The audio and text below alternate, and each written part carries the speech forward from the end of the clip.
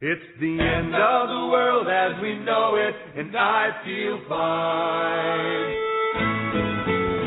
It's the end of the world as we know it.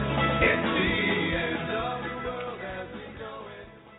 This is the hour of doom and bloom. That's right. Today, another rare treat. The goddess herself has peeked out from her magical warehouse of mystery, just like the groundhog on Groundhog Day. Did you see your shadow?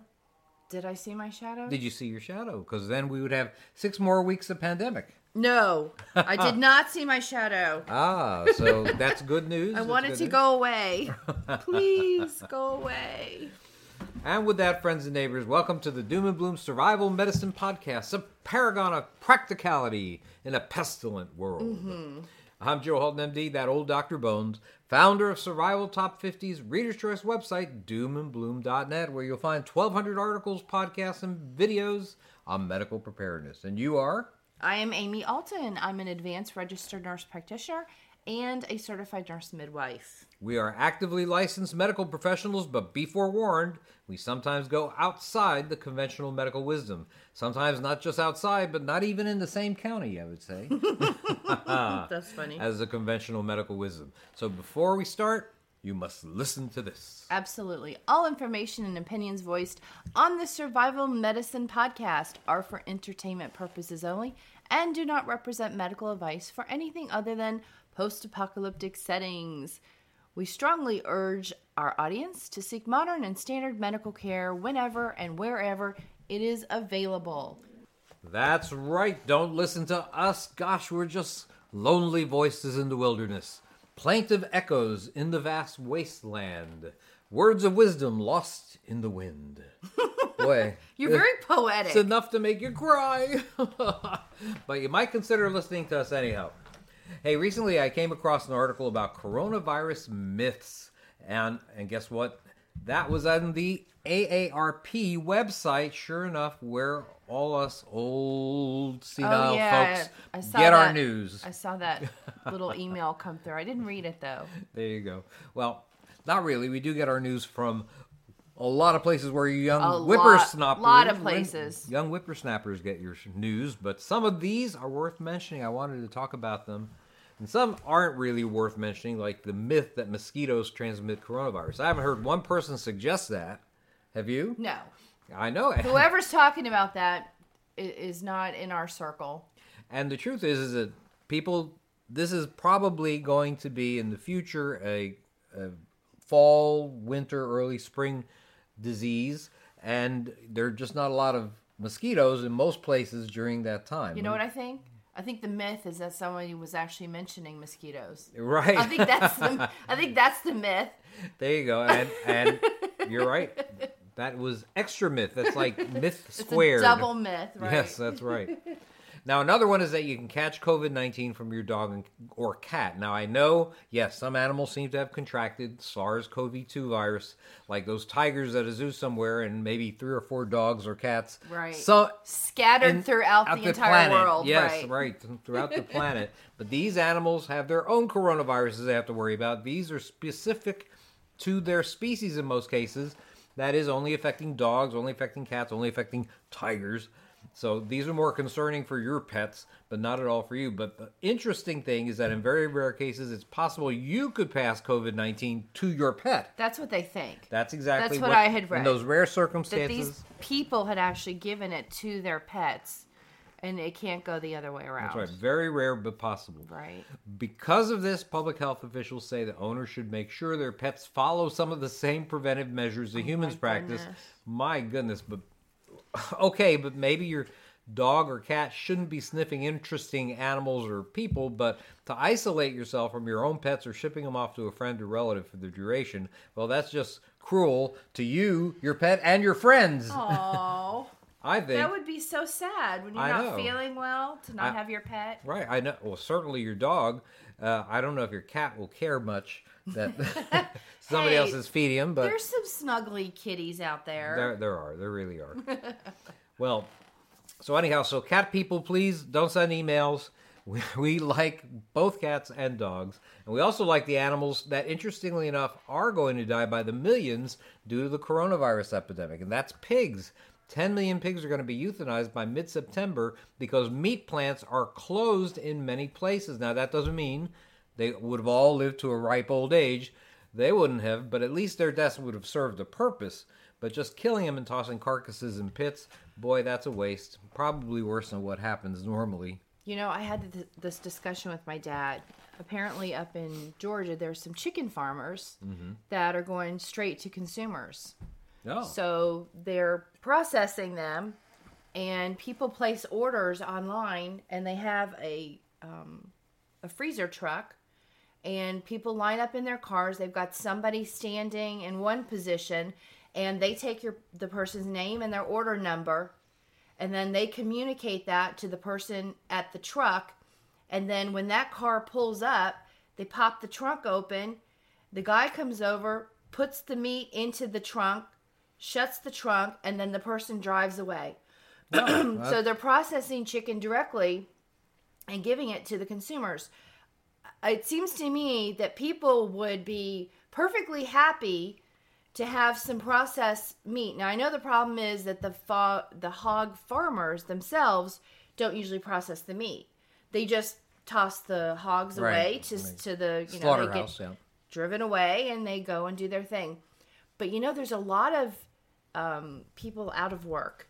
And I bet you there are people who are chefs or have worked in kitchens who do know how to butcher meat, because that's a skill some of them have learned. So they actually cut the right type of meat and the right way, and they just have those skills, but they might not be employed right now. So my thought is maybe the pig farmers can hire some of the out of work butchers that had worked in restaurants, and maybe rent some of these freezer trucks and get some processing going on in there and do online orders and just hog to family. You know, just cut the hog up and give it to the families. At a reasonable price. It would offload the hogs that they're afraid they've got to keep feeding. It would provide some cheap meat to families that really need it right now, because there's a lot of people without jobs, without money, who have families to feed. And meat packing plants aren't functioning in a lot of places, and so you don't see as much meat available at the supermarket. So this would be another way to get that meat to the consumer in a much smaller situation. We're talking about 1 or 2 freezer trucks, and just have processing go through the truck, and on the other side it goes straight to the families.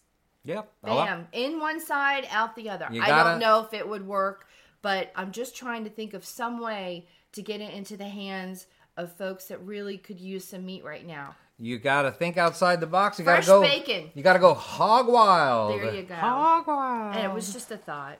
That's right. Hey, another myth, ingesting disinfectants. That's another sort of kooky one. There's no myth about that. Who does that? There's not one person on this earth that believed that was going to work. Not one person. I agree. They just it was don't. Misconstrued. Right. Very few people are. No one said that anyway. Right. Exactly. I mean, some people say that this originated somewhere else, but honestly, no health professional would tell you that you're supposed to be ingesting Clorox or that's a myth going around alcohol or something. If that's a myth going around your community, you need to leave that community. Yeah, that community is definitely somebody's not right in the head. Way out there, right out of that's outside the conventional wisdom. That's for sure. Like we said earlier. That's silly. That's poison. I know. Well, the World Health Organization warns that bleach and any other disinfectant should not, under any circumstance, even be sprayed on, let alone introduced into your body. You'll get skin and eye irritation and sprays. Worse if you take them internally. I do know people that will spray some alcohol. I have done that myself, to be honest, and even used a dilute bleach solution. I guess doing it for months and months and too much of it will probably irritate your skin. They're talking about straight up. Oh, I think so. Bleach. Yes. You can't leave straight up bleach on your skin I for agree. more than a few seconds unless you want a serious reaction. That's nasty stuff. even straight up hydrogen peroxide on your skin is really, really harsh. So don't do it. I'm with you. Now, one thing that is sort of a myth that we should talk about is you should avoid the hospital at all costs if you want to stay healthy. And some people do feel that way about hospitals and staying healthy, and maybe they should stay away from hospitals if they're going to stay healthy. But I got to tell you that people are and staff at emergency rooms very much open. Recent data, though, fewer people are accessing these emergency rooms and urgent care centers and things like that. And that means that people that are sick may be ignoring serious health problems because they don't want to catch COVID-19. There was a poll from the American College of Family Physicians, or actually emergency physicians, that found that 80% of roughly 2,200 adults that were surveyed were worried that a trip to the emergency room puts them at high risk for getting COVID-19. Nearly one-third admitted to actively delaying or avoiding medical care during the pandemic out of concern for catching the illness. I had to send my daughter, remember? Yes. I had to send my oldest to the emergency room. Yes. For fire ants. Right. She did not want to go. Right, because But those of her concern for COVID-19, right? Exactly. Those hives were moving up her body within minutes. It was very, very rapid, and she was starting to have trouble breathing. Her tongue was swelling, and I was like, get in the car and go to the hospital. Thankfully, she had a friend with her to drive her. Well, But she was scared. They didn't let the friend in. She had to go in by herself, which is horrible for her because she has a nervous and condition. She's not a medical person. A young, healthy person Going otherwise. to the emergency room Not like she's there every day. by yourself is a very scary thing when you don't have medical knowledge. You're like, what are they going to do to me? So she was in there by herself. Thankfully, the phone worked. Some of these emergency rooms, your phone doesn't work. The walls are so thick. Busy. Oh, right. Your phone. Yeah, my phone. Wow. Okay, that is true. I want to say that yes, hospitals are where the worst cases of COVID-19 are probably admitted, but you're not going into their rooms, and almost all ERs have segregated areas specifically separated out for people that they're suspecting COVID-19 of, and those who are not suspected of having it are there for other reasons. So that's very important. But one thing that is concerning is that people are maybe ignoring medical issues that need to be dealt with. The frequency of cardiac catheterization and stents and things for cardiac patients who have had heart attacks is down nearly 40% since the start of the pandemic. And that's not people with a cold. That's people who have heart attacks. That means that some people are just not coming in despite having heart trouble. I would have to feel really, really, really sick to go to the ER. I have to tell you. I might have to have a bone sticking out. I think you're going to talk about broken bones later. A little later, yes, I am, as a matter of fact. I would have to have that open fracture that you're going to mention for us to go. I really believe that it would have to be some severe bleeding, really strong chest pain. Right. Not to be confused with, maybe it's heartburn. Nope. It's got to be straight on. I'm having a heart attack, honey. Well, we got to go. Well, don't go there for a splinter, but I'll tell you, COVID-19 is not stopping people from having heart attacks or strokes or other things like that. Don't let it stop you from going to the hospital if you're really having problems. That is something that I think is really important. Although I just said that I'm not going to go unless it's really bad. Which is not true, because obviously if I have something wrong, my husband will make me go to the emergency room, folks. I will.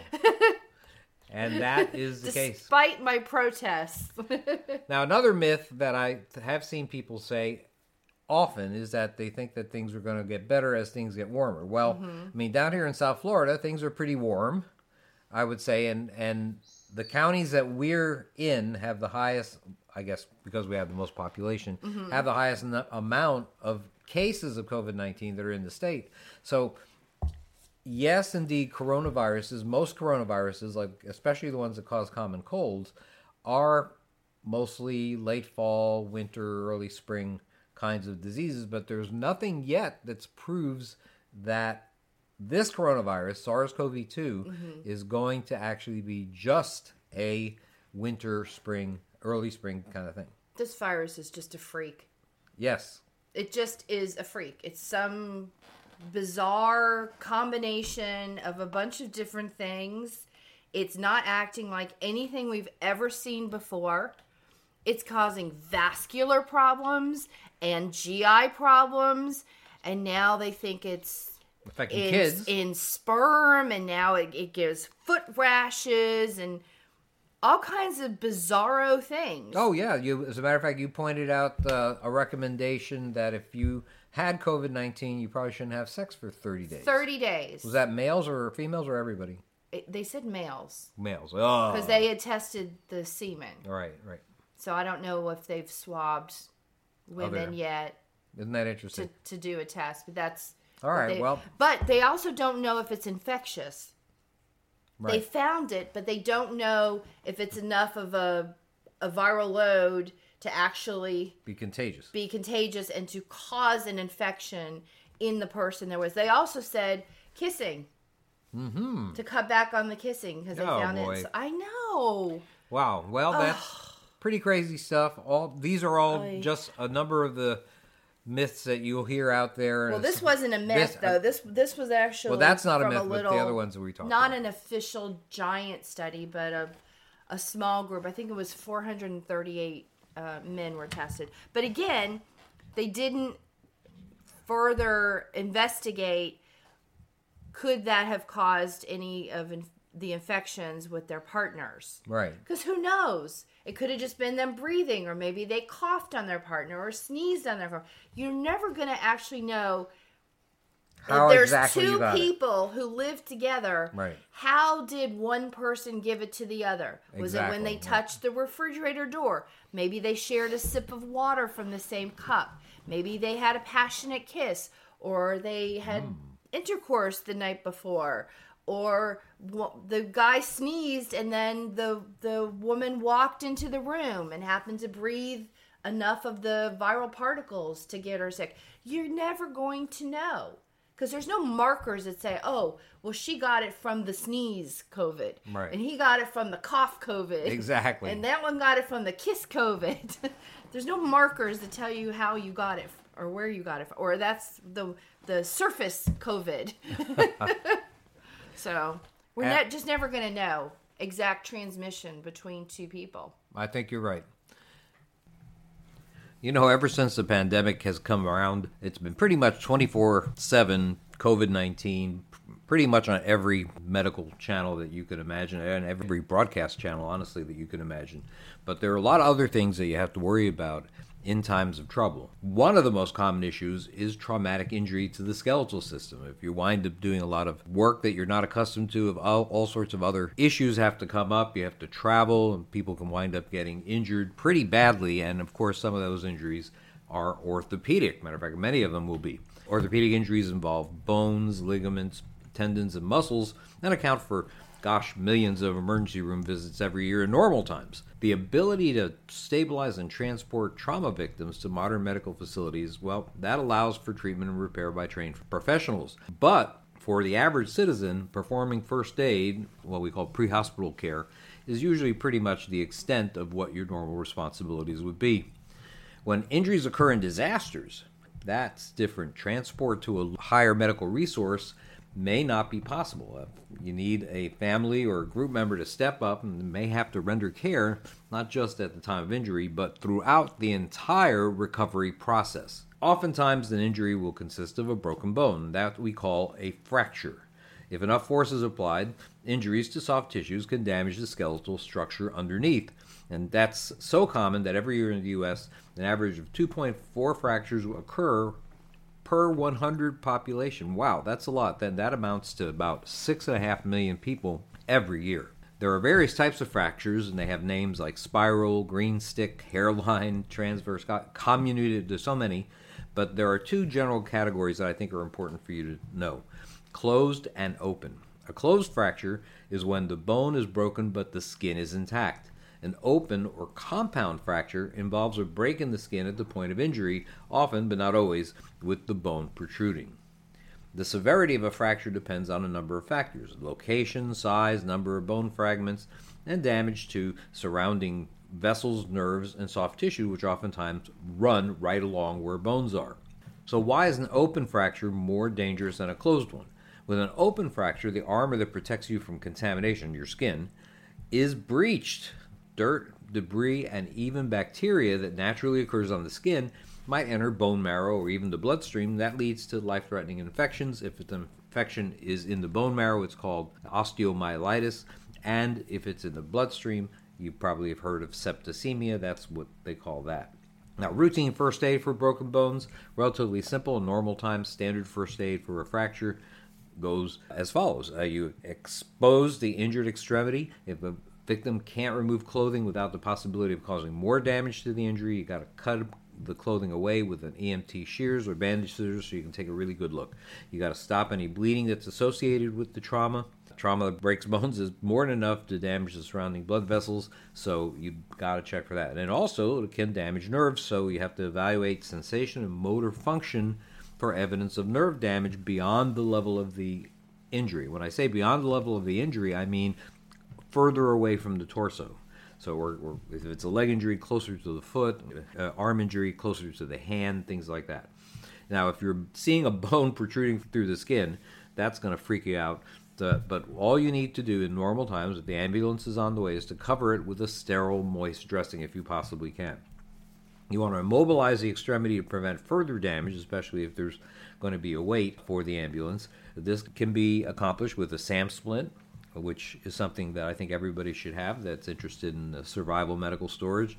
But you can also improvise with sticks, a pillow and some duct tape. Even rolled newspapers or magazines will work for the time being. But you want to provide the area with as much padding as possible and splint the area above, the joint above and below the injury itself, the broken bone itself.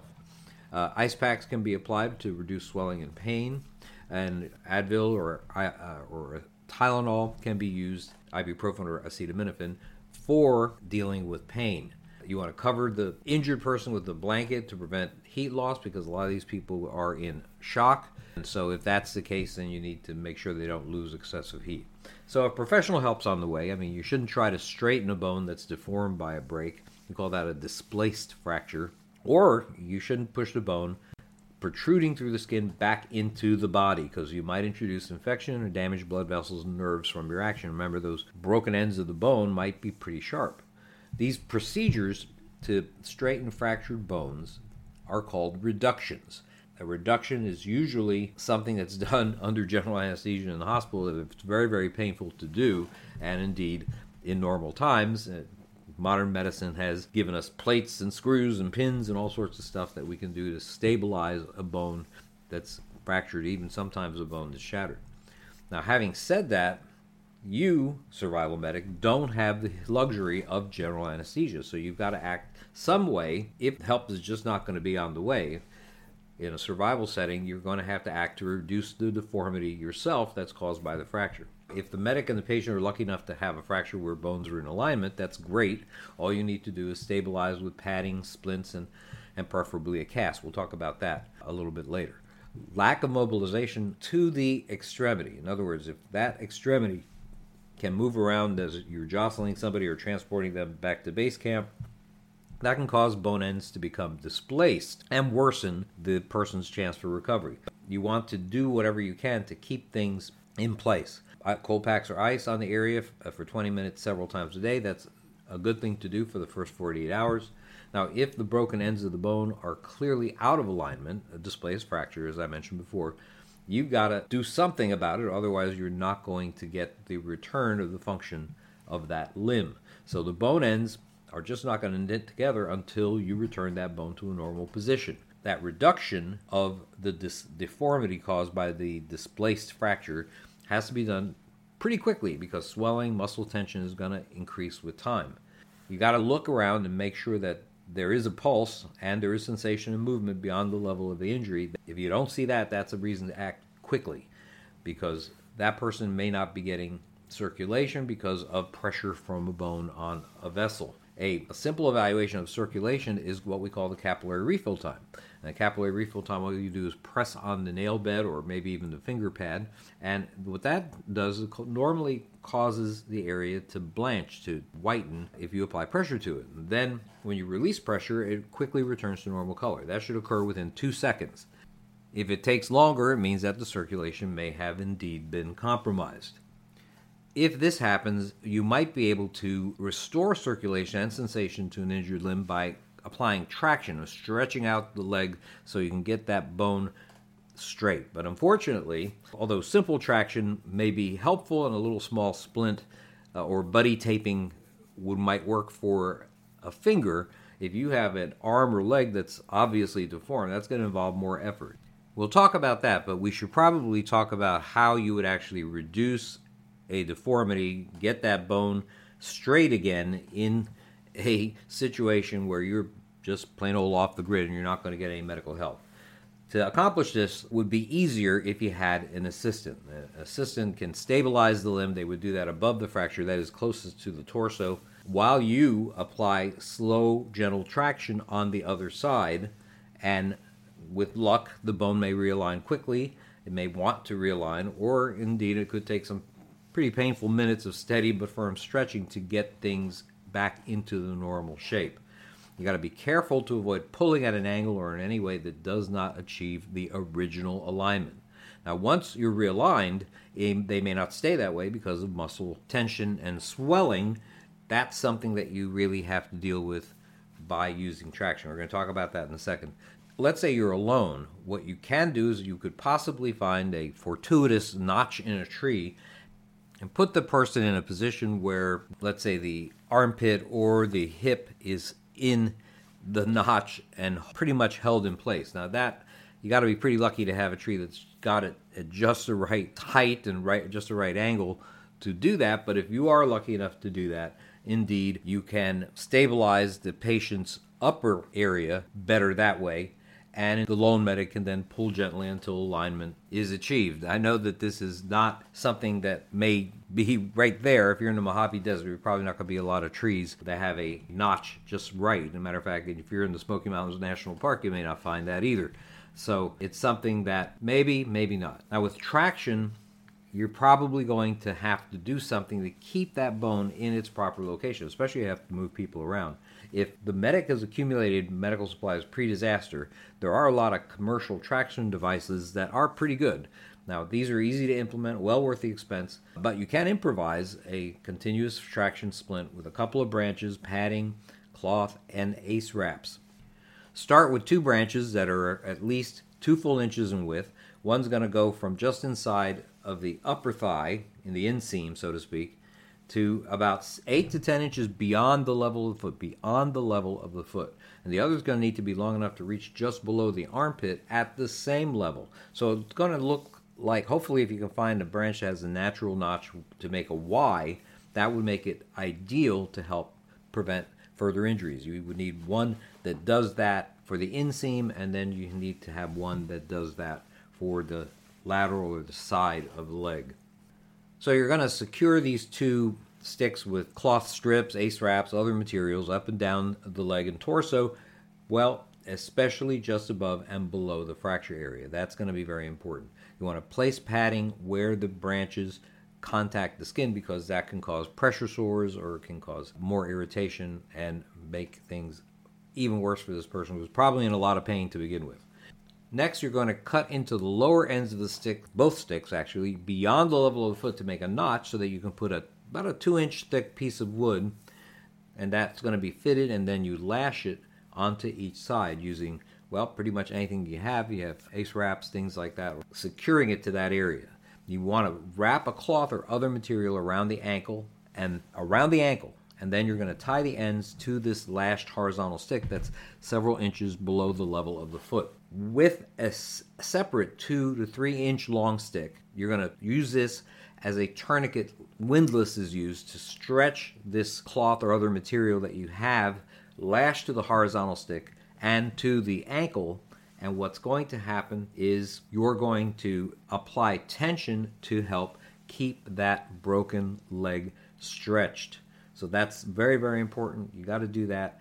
And then, of course, you want to tie the windlass in place and, of course, frequently reevaluate the level of traction, circulation status, and, of course, the comfort level of the victim. So with any luck, discomfort should abate somewhat once the broken ends are realigned. Now, for open fractures, a skin wound and protruding bone should be flushed generally and generously with sterile water or saline solution and kept moist.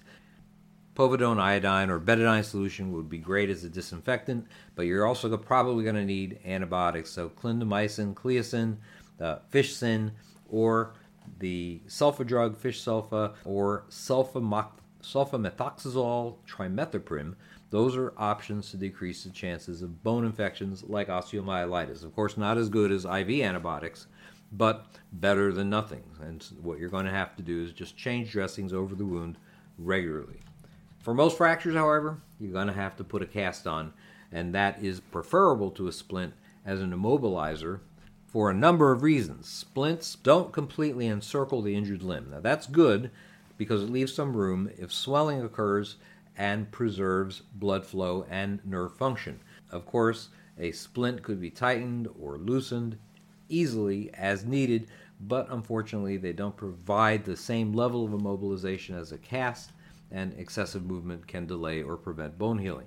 So the difference is that you haven't completely surrounded the injured extremity with a splint, but with a cast you do. Since a cast surrounds the site of injury and is less flexible, excessive swelling can cause pain and even pressure sores, and even a bigger risk of cast placement is compartment syndrome. Compartment syndrome occurs when pressure within the muscles increases dangerously. This pressure prevents nourishment and oxygen from reaching nerve and muscle cells, and is something that you might see with someone who has had a cast placed. Casting material using plaster of Paris or fiberglass, very easy to obtain, lasts a long time, can certainly be a good addition to your medical storage. Plaster is more pliable, hardens slower, giving you more time to apply the cast. It might be useful for someone with not a lot of experience. Fiberglass is lighter, though, and breathes better, less messy to use, so it might be a good choice also. Matter of fact, is probably used in most cases these days in normal times. Now, to heal an extremity has to be immobilized in a position that it normally would assume in normal function. For legs, that would be straight with a slight bend at the knee. For arms, it would be flexed at a 90-degree angle at the elbow to the upper arm. For ankles, it would be at a 90-degree angle to the leg. For wrists, it would be straight or maybe slightly extended, and for fingers, slightly flexed as if you were holding a glass of water. Of course, every bone that's broken is casted somewhat differently, so you might consider looking on YouTube, and you'll probably find a number of videos that show the placement of a cast. In general, these principles that I mentioned earlier, they are all the same. Now, when you place a cast, you're going to start first with a liner of cotton known as a stockinette. The stockinette should be measured and cut several inches longer than what the intended cast would be. You'd place it without wrinkling it over the area to be casted like you would put on a sock. Then you need rolls of padding to form a barrier between the skin and the cast. You want to advance maybe 1/2 of the thickness of the roll each turn as you go around the injured extremity, and you're going from below the fracture towards the torso. That would be a typical way to do that. The padding should be at least 2 or 3 layers thick, should extend an inch or two beyond the cast edge. Extra padding should be applied between the fingers, let's say, or over bony prominences like the bone you have that sticks out from your wrist a little bit. At this point, you're going to get your rolls of plaster of Paris or fiberglass and you immerse them in cool water for about 20 seconds or so, and then you squeeze out all the excess water. Keep the end of the roll, by the way, between your fingers or it's going to stick to the rest and it's going to be difficult to find. And then you begin to slowly wrap the casting material around the area of the fracture, smoothing it out as you go along. You want to advance 1/2, like you did with the padding, 1/2 of the thickness of the roll each time as you go from turn to turn from below the fracture towards the torso, and just avoid making it too tight. That's really, really important. You will want about 3 layers of casting material on the area, more in places where there's a bony prominence, like the wrist we mentioned earlier. You want to roll the ends of the stockinette after that and the padding back over the cast before the last layer is applied to form a padding that will stay in place.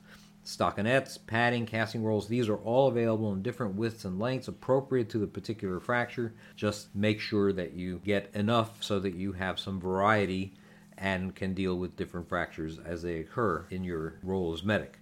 For comfort and cleanliness, plastic wrap is pretty helpful to have as well because you want to be able to cover the cast during showers and things like that. You want to make sure that you do not get that cast too wet. A wet cast is a smelly cast, so that's bad.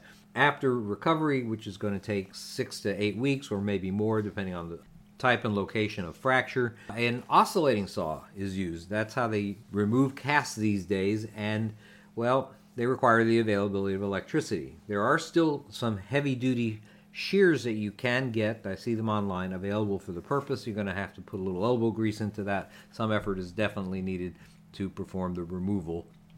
Now, I want to talk a little bit about how bones heal, because I think that's important for the medic to know how things are going to get back to normal. And I have to tell you, the practice of healing a fracture is almost miraculous. It begins almost immediately and continues for years, as a matter of fact. In the first few hours, though, a blood clot called a hematoma forms around the fracture. That's a good thing. The hematoma contains protein that helps provide a plug that attempts to fill the gap between the broken ends. The body's immune system then sends out cells, a number of different cells, but the first cells are called phagocytes. They act as a cleanup crew to try to eliminate tiny bone fragments, debris, and bacteria in the area. At the same time, your circulatory system begins to form new blood vessels to provide circulation to the healing fracture. Now, after a week or two, other cells known as chondroblasts form connective tissue known as collagen around the fracture, and this is identified as a soft callus. Callus is what that's called. The soft callus is stronger than a hematoma, but not nearly as strong as bone. Then, cells that are called osteoblasts begin to create actual bone by adding materials and minerals to the fracture site.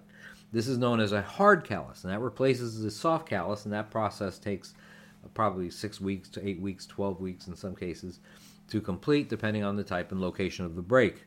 The end product appears like a thick bump on the bone. But over time, there are other bone cells, as a matter of fact, hard to keep track of these, called osteoclasts. They remodel the bone so that it ends up looking somewhat like the original structure, depending on how well you were able to reduce the deformity. Osteoclasts accomplish this by removing excess bone that formed during healing. This is something that takes years to occur, and we call that bone remodeling. And after several years, a properly set fracture sometimes looks so normal that even x-rays have trouble finding where the original break was. I just want to mention a little bit about how to tell a sprain from a fracture. A bruising, pain, and swelling, that could be a sign of a sprain or a fracture. So how can a post-disaster survival medic actually tell the difference when orthopedic surgeons might need x-rays, MRIs, and CT scans to get a feel for it? Well, you got to look for some signs. The fracture is commonly associated with really severe pain and an inability to use the bone. A victim of a sprain actually might be able to put some weight, very uncomfortably, but be able to actually put some weight on the area. You can be helped off the field with a sprained ankle, but you probably have to be carried off the field with a broken ankle.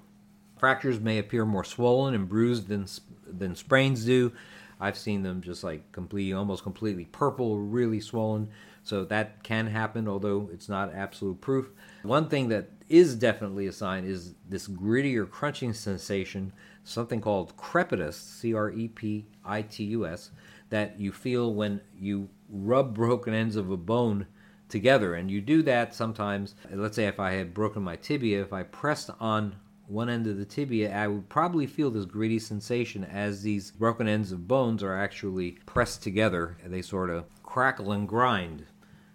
Another thing that you might see a deep cut at the site of the injury. That could be a sign of an open fracture, but the truth of the matter is that sometimes the bone has gone right back under the skin and you can't see it. But if you do have somebody with a fracture who has a deep cut in the area, it's pretty likely that that cut was made by a broken bone.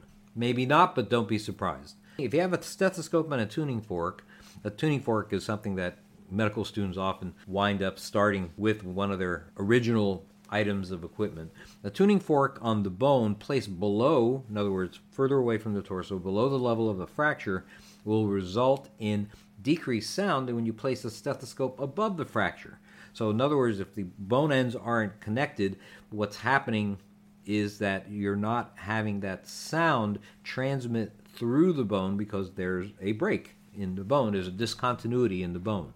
Also, motion of the bone in an area where there's no joint indicates that there is a fracture. If you got an index finger with 5 knuckles, well, guess what? Your index finger is broken. So that's just some of the things that I want to talk about with regards to fractures. There's a lot more. There's a whole specialty in medicine associated with it. It takes years to learn, but this is some basic stuff that at least you have a beginning of a fund of knowledge of things that you might be able to do off the grid if you wound up with a family member or a group member with a fractured bone. That's all the time we have for today. I hope you enjoyed this week's Survival Medicine podcast. Please check out our website at doomandbloom.net. If you subscribe to the website, you'll get newsletters a couple of times a month, never more than a couple of times a month, sometimes just once a month, that have articles, all sorts of stuff, plus some special offers and discounts on medical supplies if you happen to be in the market. See you next time. This is Joe Alton, MD, for Amy Alton. Thanks for listening.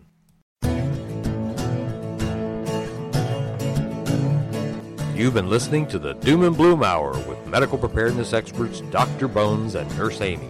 Check out our website at www.doomandbloom.net for hundreds of informative articles about survival medicine, gardening, natural remedies, medical supplies, and lots of other good stuff. To contact us, send your email to drbonespodcast@aol.com or use the contact form on the main page of the website. See you next week.